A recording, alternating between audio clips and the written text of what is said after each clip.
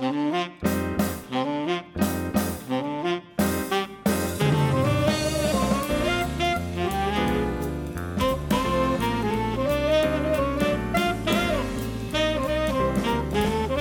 everybody, and welcome to this week's bonus podcast. How you doing?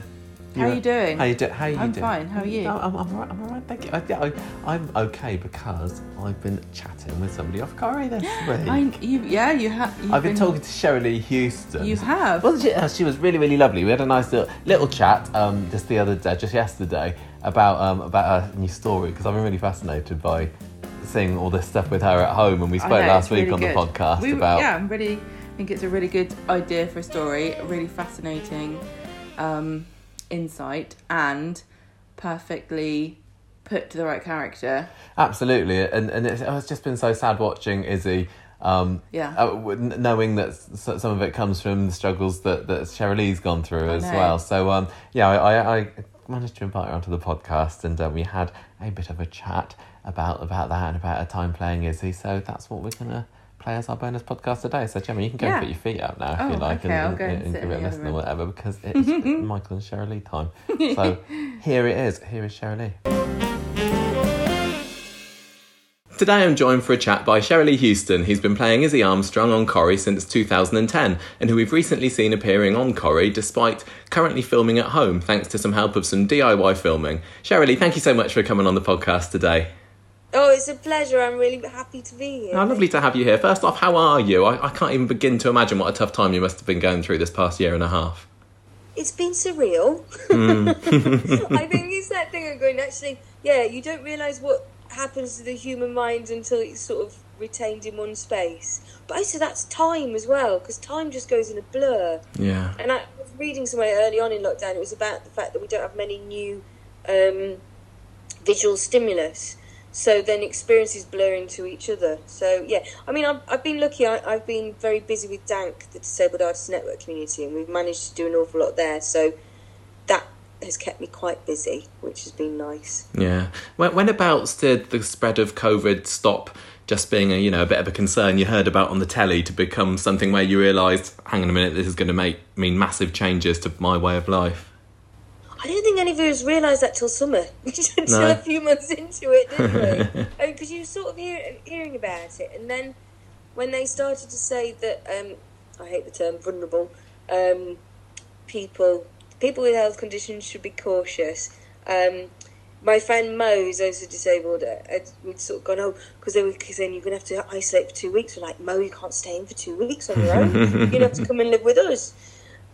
And then she stayed 4 months, 5 months, which was great and lovely. But you kind of go, oh my God, now it's 16 months? Yeah. I think we good job we didn't know what we knew at the start now. Because that would have been, if you'd have going lockdown last March and I was told then I'd be still in next August, that would be, I think that would make my head explode. Yeah, I bet. Were you worried at all about telling the Corrie bosses that you were going to need to start shielding and stop appearing on the show for a while? They sort it was a two-way conversation, which, I mean, they're so supportive about everything with me and always have been, which is phenomenal. And it was a conversation that carried on once the government shielding had stopped. We then had more conversations, and I've been incredibly fortunate and looked after. That's nice. But as far as you're aware, had there been any stories for Izzy coming up that had to be, massively tweaked or scrapped? Oh, I don't know. I hate to think of it now, because of all the fun she could have had. So what sort of things have you been able to do to keep yourself occupied whilst you've been shielding?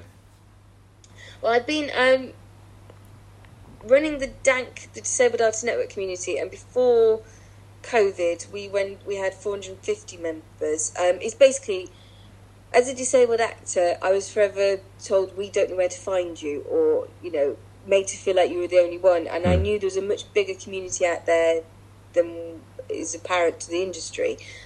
So we started, me and a couple of colleagues started Triple C, which launched DANC, the Disabled Artists Network community, and we were doing every 6 weeks, meetings, and all disabled artists were coming from all over the country, and it was really exciting. The one pre-lockdown was at ITV London. We had 113 disabled creatives in the room and 17 industry guests. But now, since last March, we've been doing 2 webinars, 2 workshops, masterclasses a week with really key industry professionals. And we've gone to over 1,150 disabled artists, and we're having some really massive conversations. You know, we're partnering with Netflix, ITV, Sony, just doing a lot, really, and having those conversations, getting rid of the fear, because I think a lot of people are scared about disability because we're scared of getting it wrong and saying the wrong thing, and it's about having those conversations. Go, nobody knows the answers.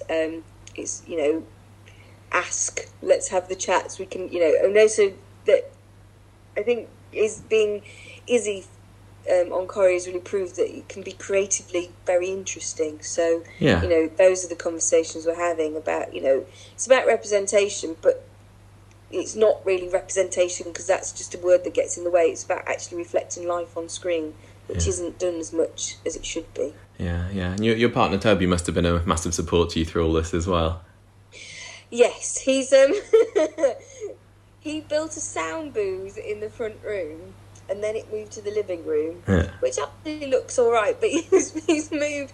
We had 2 bookshelves that then moved into made a box, and then we've been doing radio, and he's been doing a podcast and things behind there. So, yeah, we've sort of kept each other entertained.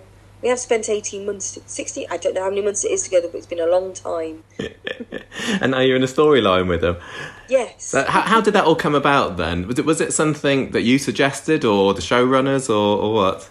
It was one of the writers, Debbie Oates, who's a friend of mine. We've been having conversations, and she was sort of saying what was reflected, she could see in my life was being reflected elsewhere by lots of other disabled people, and lots of people with anxiety, or for many reasons why people were shielding.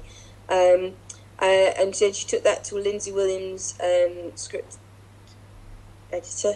She's had a script, she's bigger than that. And Ian and Verity, and they ran with it, and they'd all had conversations between themselves before they came to me with that. But so they'd really went, this story needs to be told, and those, you know, it's really important. Ian was saying really important to reflect Izzy and keep Izzy in the show, and that was phenomenal what they did for me. You know, to be able to record at home, that was like reasonable adjustments on you know, tenfold, which was brilliant, because that's what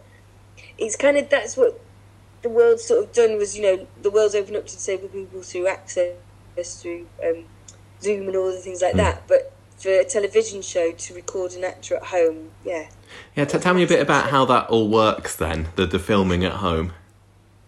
Well, it was a bit of a long process, as in they auditioned Toby first to check he could act before Christmas, and then, which is lovely, and then there was lots of, they did seem to make it very seamless, but originally, they were looking at how they could do it, because they then did a test with Toby Partner's audition, but also to see whether they could check whether whether they could do the tech correctly enough to be able to match it on screen, so it didn't look like somebody filming themselves at home.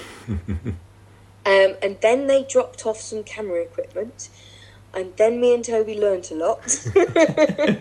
Because it was like that thing of going, well, we need to learn this before the day, because otherwise that could be an awful lot, you know, added pressures for Toby first time on Corrie, for me first time doing that, this time working together. We needed it to be very slick, but they were fantastic. So we had, I think it was a good week or so before, we'd had a lesson, we'd learnt quite a lot with the backlighting and stuff with the audition, but then, because we had that equipment for a week to sort of play around and learn and become familiar and see what we could make look good.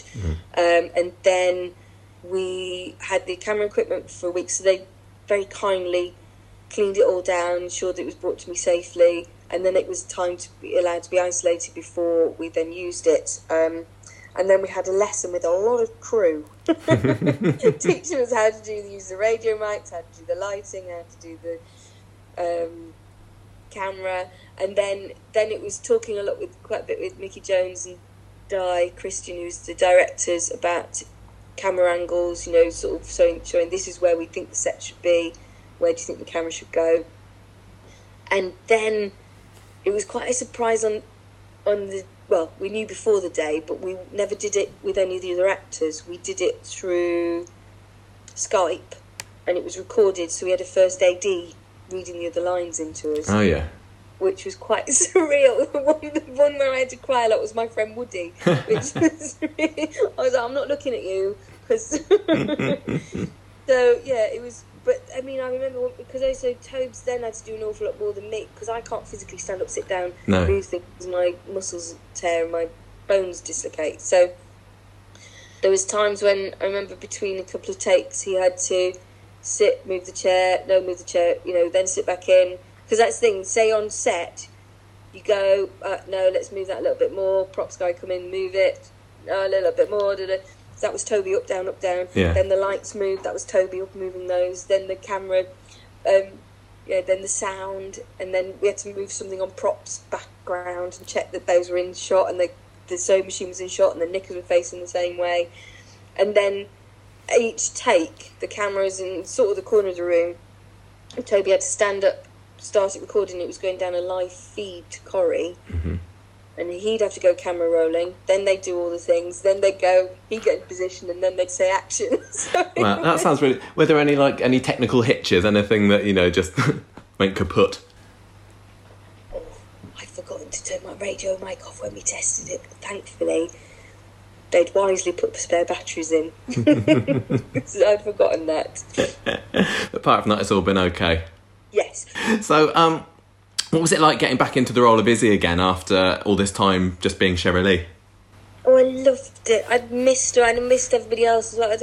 I mean, I am so lucky to work with some incredible, incredible people, very talented actors, and it was lovely. And it was like when I first started back, I was doing some on WhatsApp videoing. So then, like Jenny McAlpine or Tina would phone me from their phone and we'd do the scene, but then they'd hold the phone up and then everybody in the crew would wave. It was just lovely. It's been, I'm very, very lucky. Did you sympathise with the way that Izzy was trying to cover up the extent of her struggles to Carla and Sarah?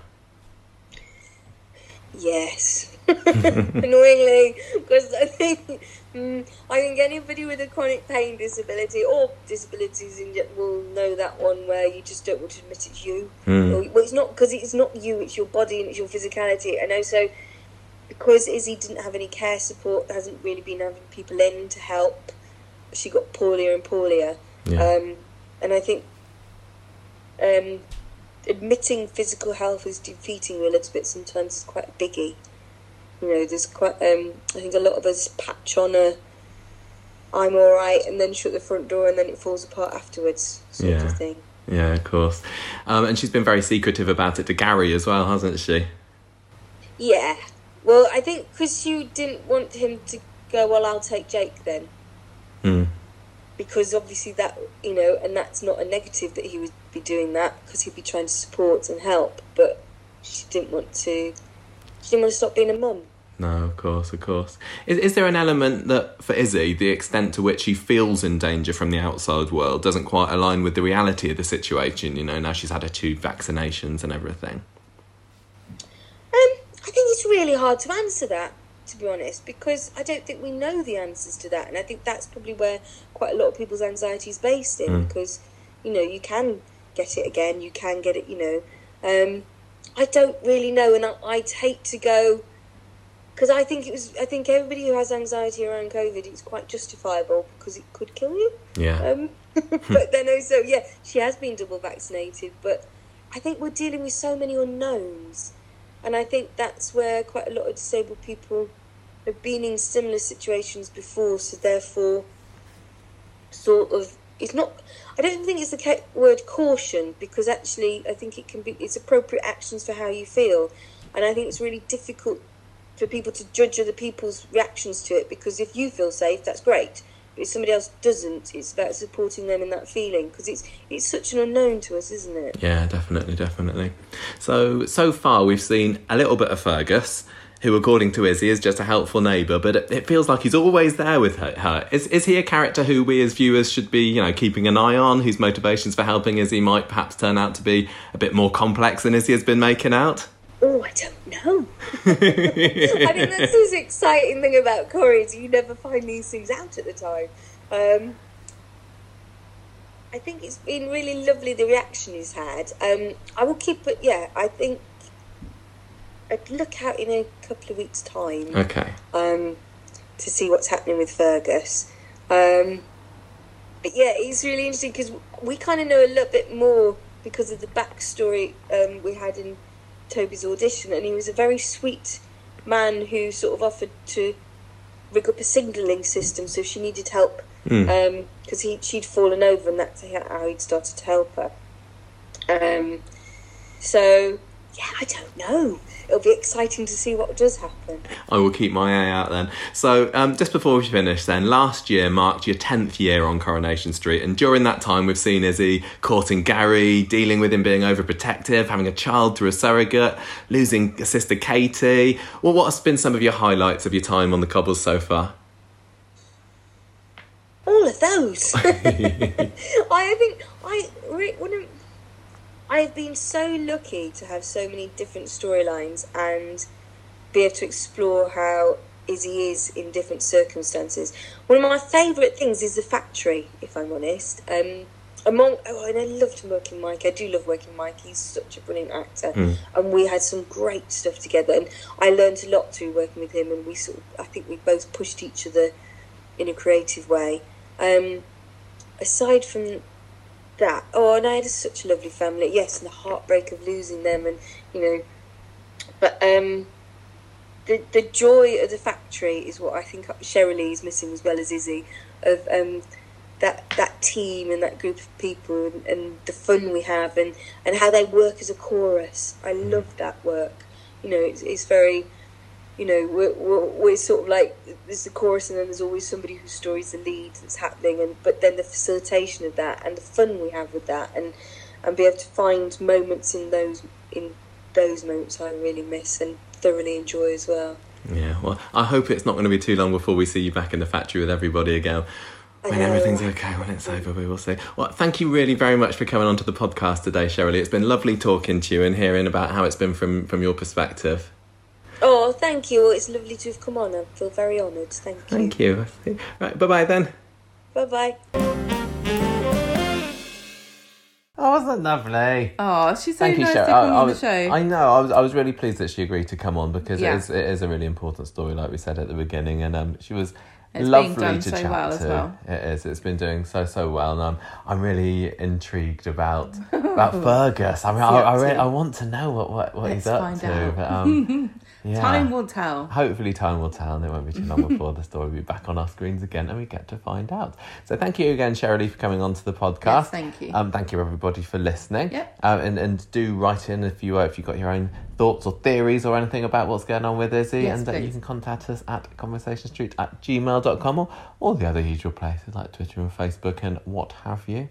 But that's it for the week. Just a short bonus podcast. You enjoy that. We're going to be back at the weekend with our next normal episode. It's going to be a little bit later this weekend, isn't it? We probably can't record this until Saturday. So hope this keep you going until then. Yeah. Tough of it's not really. Go and do something else. It's summer. Go and get out there and enjoy the fresh air or something. Open the window at least. Right. Goodbye, everybody. Goodbye. See you next time. Ta-ra. The music for this episode came from podcastthemes.com.